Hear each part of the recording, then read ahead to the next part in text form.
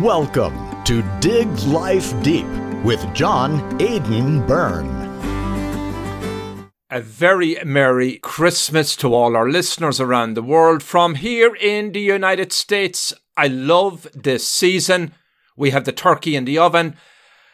I know it's not a complete American tradition, but it was big back in my native Ireland, as were plum puddings, mince pies, card games and mistletoe, and later the Wren Boys, and more games and pints of beer and toys, and of course midnight mass.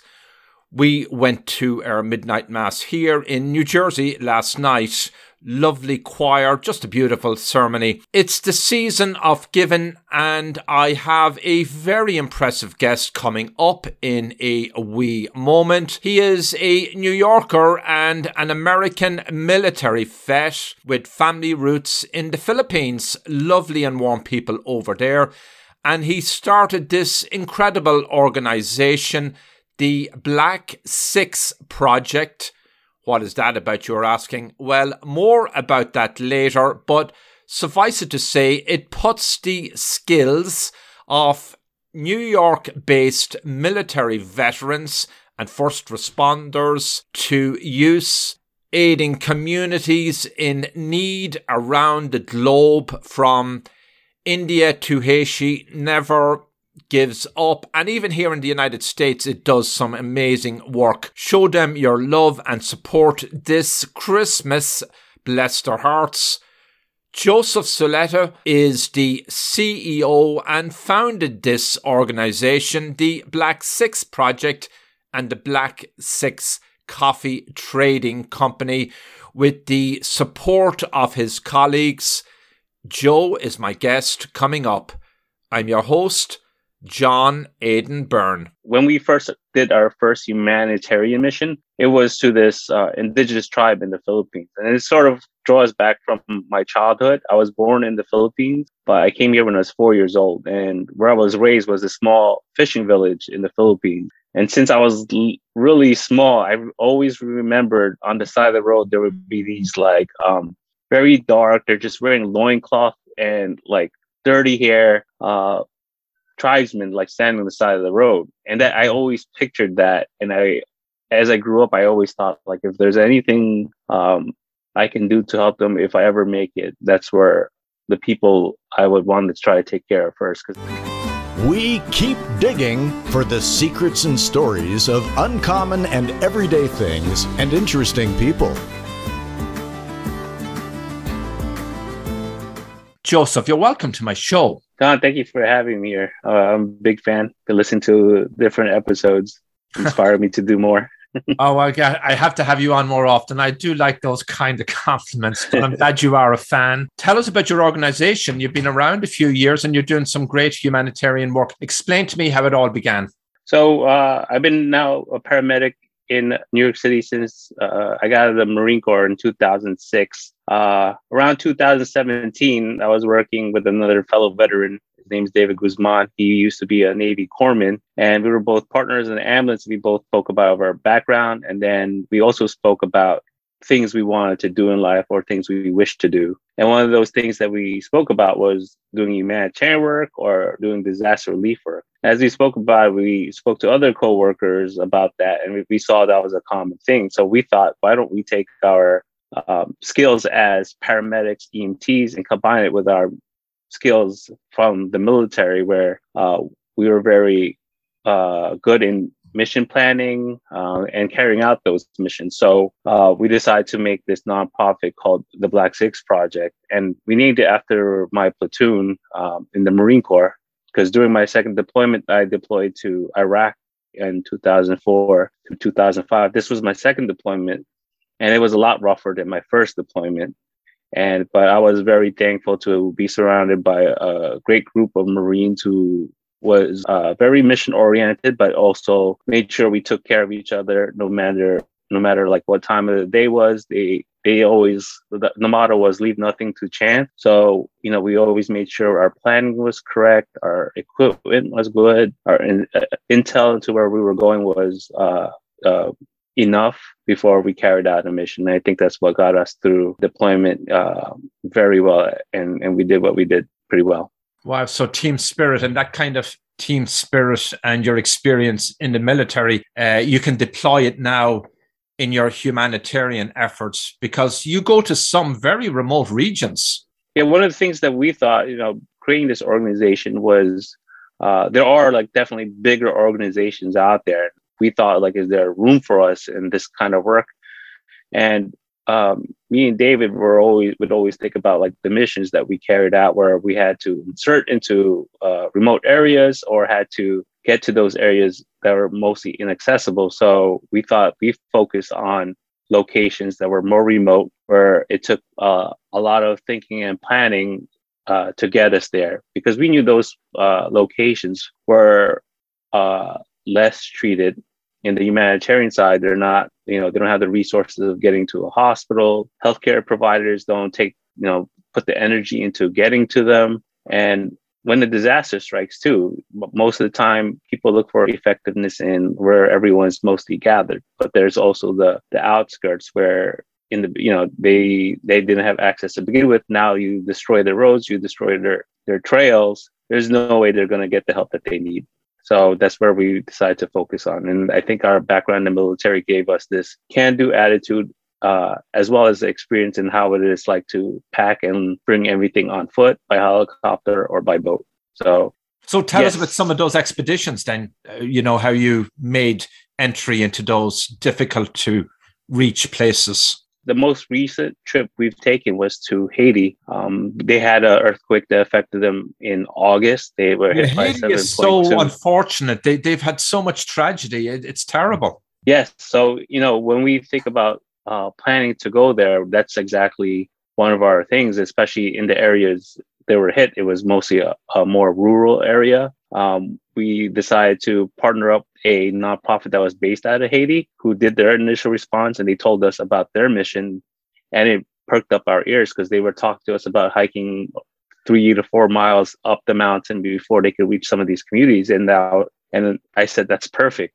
Their operations manager at that time was a Marine veteran that I knew from the coffee industry. And when he did his initial response there, he said, this is something Joe and his organization would love to do. So he reached out to me, told them what they were doing. And then we went there a month later and did a follow-up care up in the mountains. So we had to hike in and follow up the river and get to these communities that were still not reached since the earthquake occurred in August. So those are the things that we love, because we know that no other person would even put the energy to reach those communities, and just to see their faces out there and see that them saying that we just thought people forgot about us, and we showed up with all the equipment we needed, and they say, no, we're here. We know you guys are here, and we'd love to help you guys out. So that's an accomplishment that I can't put a title on, but that's the stuff we love to do. Is it dangerous?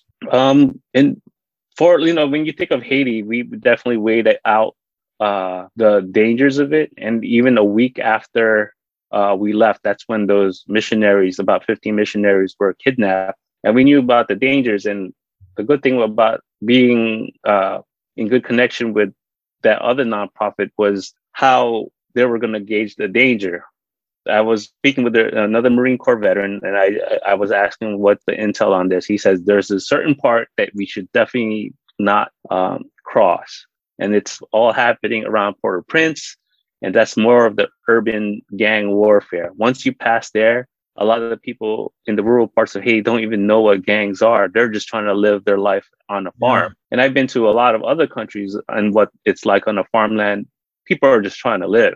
They're not ready to. You talk about gangs, you're talking about destroying their livelihood of just trying to get them to sell their vegetables. Yeah. So we came up with a plan where we would fly into Port-au-Prince, avoid those dangerous areas by taking a plane and flying over it, and then landing in the more rural area of Nakai, which was the epicenter near the epicenter of the earthquake. And then from there, it was just like a lot of these other countries I've been to, where a lot of farms, people love talking about their livelihood, and they're very welcoming. Never felt any danger while I was there. How long did you spend? We spent about a week over there. up in the mountains, we're sleeping in hammocks. Like I said, those are the things that we enjoy, just kind of roughing it out. But then it shows that we spend most of our money on the equipment we need to train the people and not on the luxuries of traveling over there. It's just, if we embed ourselves with the community, I feel like we understand the troubles that they face a little bit more, and they'll trust us a lot more because they see that we're willing to be with them rather than like come from another separate base just to see them. So what kind of work exactly do you do on the ground, Joseph? So this one, we did a lot of medical work. For Haiti, we help do a lot of wound care. A lot of people were hurt from falling debris.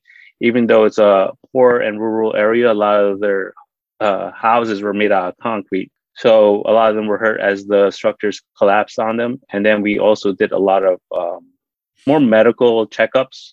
And we saw a lot of things that a lot of impoverished communities will have, where they'll have like stomach infections, fevers, malnourishment. So that'll usually be your follow-up with antibiotic and just like teaching them how to like properly clean their water before consuming it. So you have to transport a lot of equipment and supplies in. Yes. So we rely for Haiti and for like other countries we went to, like in the Philippines, we rely on the locals to provide transportation. So we got a lot of donations of medical supplies, and we flew them over there in large duffel bags, and then we sorted them out for each individual day during the mission. So we have a great backpacking background. Yeah. And so when we pack everything, it's fully packed and everything we need, and we're good at traveling with it. Do you have to get special permission and permits from the governments of any of these countries to enter in on your mission? Yes, some of them. We reach out to the local governments, like especially when we went to the Philippines to do humanitarian work. And one of the big things about doing that is we need a lot of information on what's affecting their communities more. So on top of the permission, we also like to ask about certain data of like what's affecting the region, what preventing them from being healthy. From that, we kind of decide on what equipment to bring. And then also we talk to the local doctors, nurses on what their challenges are, and we can hopefully make up for it by getting the equipment over here. So you bring a lot of expertise, it sounds like, in terms of the services and work you do. So you have a wide variety of people on board in your group, it sounds like. Yes. Well, the good thing is we're with the background of as EMS providers, we, especially during this time past COVID, we've had great experience in treating people. And we're always, as an EMS provider, we're taking the care to the patient. So for us, it just seems like what we have to bring is almost feel like what we have to bring in an ambulance, but now packed up in a bag. So a lot of our volunteers are quick to like think already what they need to get as far as supplies. And now it's just a matter of like how far we're going to take it. That's all. And then it's a lot of improvising in the field, which we do a lot in the streets of New York anyway. We don't have the perfect equipment for the perfect emergency call. So we improvise with supplies. Same thing in the remote communities. We find ways to make up for things that we don't have. So how do you pick and choose where you go next? Do you just keep following the news? Some disaster happened here or there? Or do groups reach out to you, ask you to come in?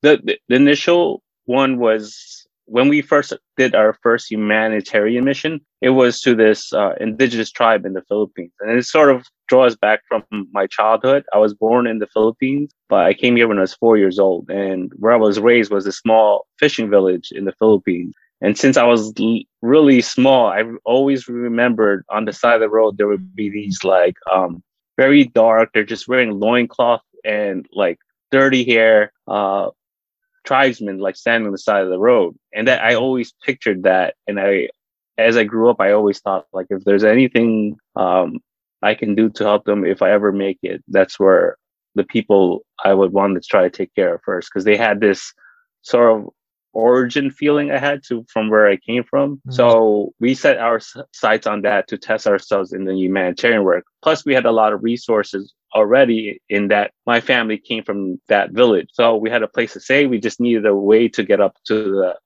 them and, talk to them about like the care that we could provide and also get their trust. So that's how we kind of first targeted our first mission. So we did that medical mission. We targeted 3 different tribes around that town. And then a week after we got back, Hurricane Maria hit. And, I figured we weren't ready for disaster relief yet. But since a lot of our EMS providers are Puerto Rican also, which is another benefit of being New York City based, is if anything occurs around the world, there's one person from that country that could tell you the details about it. Yeah, exactly. Yeah. Do you do any domestic assignments? We're shortly trying to work on this response for the tornadoes that hit Kentucky. Okay. Another tragedy. Yeah, but this one, we're doing something that we did in Marsh Harbor, Bahamas. When Bahamas was hit by a hurricane, we went there to help rebuild some of the houses. But around that time, we also brought Santa Claus with us and a lot of toys. So currently we're working on getting a lot of toys together here in New York and hopefully making a convoy from here to Kentucky within a week and hopefully bring a little Christmas cheer to them. So that's incredible. The only thing I feel like we can do for them. And it's a tragedy that's happening during the holidays. So I hope this is something we can accomplish. So when does that convoy take off? We're hoping by next Tuesday. Reaching out to different contacts on people who would be willing to donate toys. Our Santa Claus is getting his uniform out of the dry cleaning. And then we're trying to see where we can focus on getting the toys to, whether in evacuation centers or I don't care if we have to go door to door where it's going to be, or chimney to chimney. We're going to make it happen somehow over there. So you could be there for a few days? Yes, definitely. But, those guys have lost their home. So if we could spend as much of time we could there, we will. It's sort of the great meaning of the whole holiday Christmas season, giving back, and you're certainly doing that in spades. It's very inspiring. You have 4 active members, 15 volunteers, and you're growing. Yes. You're sort of based out of Brooklyn? Yes, we're headquartered right now in Brooklyn, near downtown Brooklyn. We have a space over there and do some of our studio work and planning over there right now. Hi, I'm Danica Patrick. Watching my nieces grow, play, and learn is amazing, but not every child gets to be carefree. 1 in 6 kids in the U.S. are hungry. This breaks my heart, and it's something that Feeding America is working to change. Each year, the Feeding America network of food banks rescues billions of pounds of good food that would have gone to waste and gives it to families in need. To help, visit feedingamerica.org. Brought to you by Feeding America and the Ad Council. My guest is the hugely energetic and enterprising military veteran Joseph Saletta of the non-profit Black Six Project, which is out there doing eye-opening humanitarian relief work. Got a nice wee note from Joe this past week saying his group arrived in Kentucky in the past week to provide more relief in communities recently devastated by tornadoes. Keep these people in your prayers. Got here last night, said Joe, we have Santa and toy donations with us and are giving out these toys to children affected by the tornadoes. Yes, he said, we are trying to work on a response plan for the Philippines by working with the Philippine consulate in New York. We are waiting to hear back from them to see what's needed to help the Philippines. And of course, the Philippines also had its own recent damage and devastation by the super typhoon that did so much terrible damage and resulted in the loss of a lot of lives. Keep all those people in your prayers. We are so lucky, all of those among us who are celebrating with family this Christmas and the holiday season. Enjoy it. God bless. Merry Christmas. I'm your host, John Aidan Byrne. The name of your group, the Black Six Project, has a history. Of course, that was the radio handle of the command element of Headquarters Platoon during your military days. So that stayed with you. Yes, yeah. You memorialized it. Yeah, you meet a bunch of people that, bring so much to you, or like had these great gifts that they shared with you and kept you alive. If there's a way I could tell their story, or at least inspire my path to keep going after we've separated as a military unit, this is one way I'd like to do it. And you also have a fundraising arm, Black Six Coffee? Yes, that is our for-profit company that funds our nonprofit, and it was born from pretty much doing humanitarian work near coffee farms. And I figured, hey, if we're living near coffee farms and New York loves coffee, let's learn how to take some of the green coffee back and roast it and tell the story of where it came from. And hopefully we could come back and do more medical work like we normally do. Because nonprofits, it's a tough way to find funding, but when people love coffee, there's a good way to keep it going. Mm-hmm. So are you going to open your own coffee shop? Yeah, we actually had a coffee shop.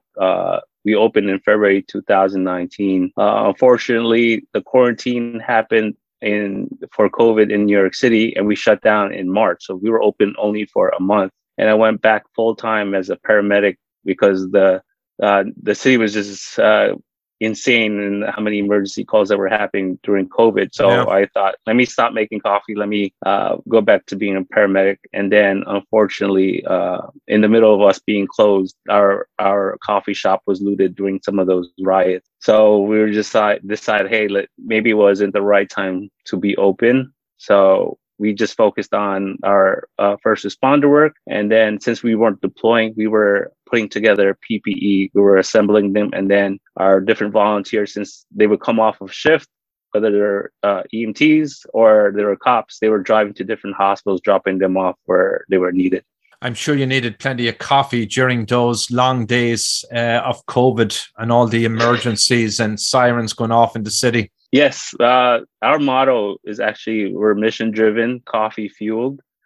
So, and I always say I wish coffee is one of those things that bring us together and sort of like help bring our inspiration even further. And we talk over coffee a lot. So whether it's humanitarian work or just like what you want to do in career and life, we hope like what we do on the background of coffee inspires others to keep going after it. Your members have full-time jobs. You're very busy in your own job, and you're doing all this humanitarian work. How do you find the time to do it?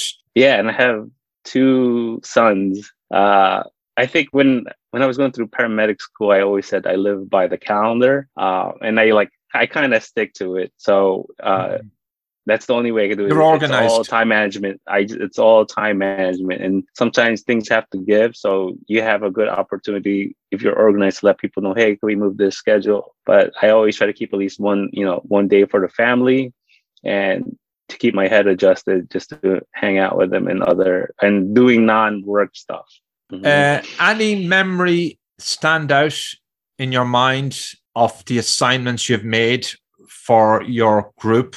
I think one of them was, so there was this village that was occupied by the tribe called the Mangyan tribe. And it was a place we could not get by car because the trail was damaged by a high tide. And the only way we could get there was by boat. So we had to circumvent the land and go around.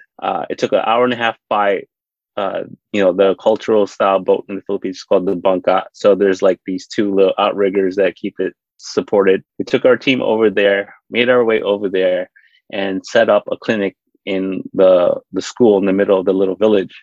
And, we were giving antibiotics, taking care of little kids that had fever. But our video team would always like walk around, and they found this one man who was in this hut and just like very weak, debilitated, and his family was just saying, oh, he just hasn't been able to walk for the past month. So they called us. We went up there to look at him, and I saw like he was really sick and he needed just more care than just antibiotic or Tylenol. Like he needs to be seen in the hospital. So we had to figure out how we could get him to the hospital, which by then would have been a 4-hour journey to get him to the hospital. So I quickly thought of like, how are we going to get him to the hospital? So I remember something that I learned in boot camp was make this improvised stretcher. So I took a tarp that we had, and I think by the grace of God, there was the most two perfectly straight bamboo sticks leaning up against his hut. And we sort of wrapped it where we made an improvised stretcher.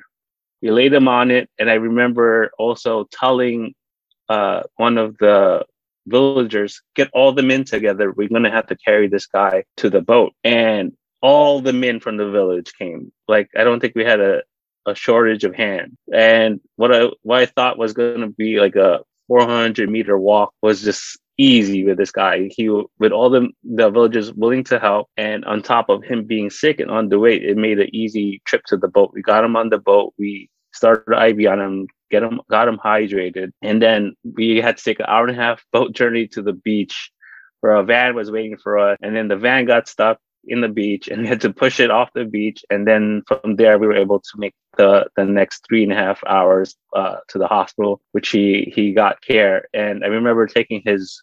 And the hospital was in the nearest city, I guess. Yeah, it was. And I remember taking the wife with us, and the wife was saying, "Oh, I don't know how we can afford him to get him back when he gets better." So I said, "Hey, don't worry, we'll take care of it."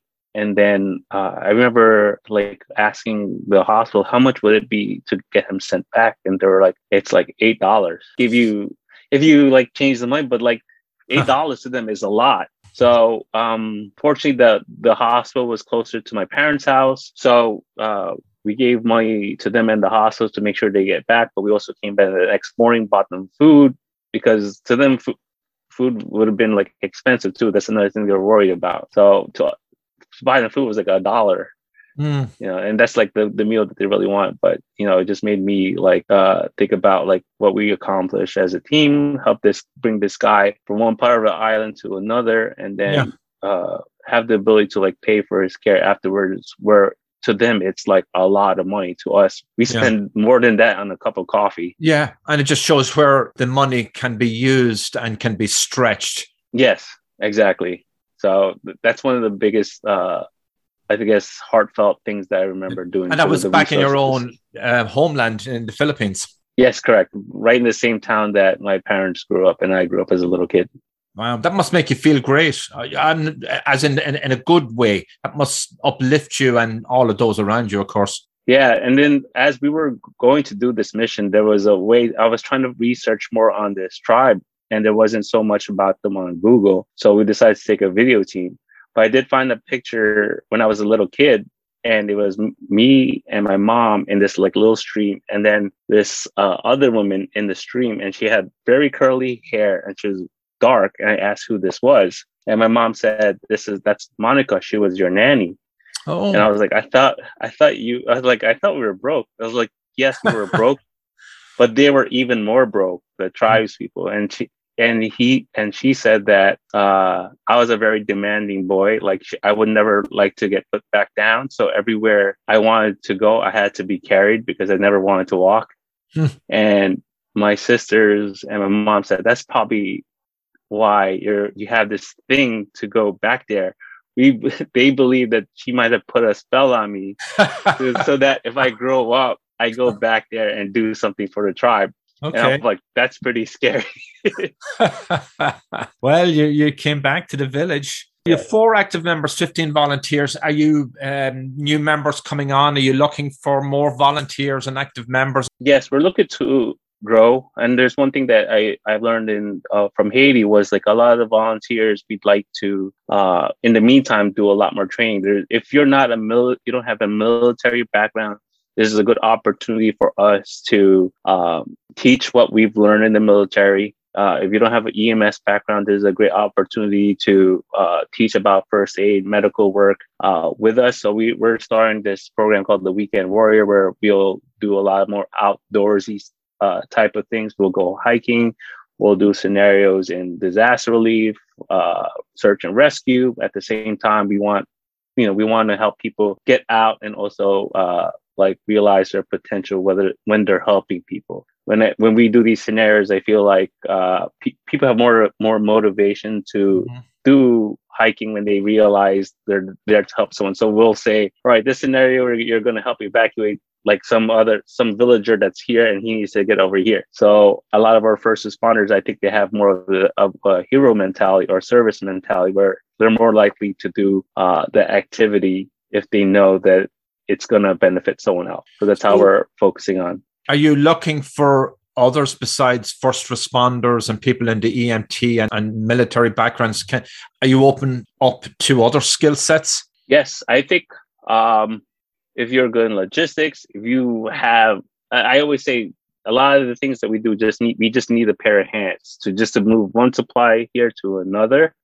Is a great asset. And then also, if you love travel, this is a great way to see the side of like countries that you never get to see, at the same time helping people in that sense.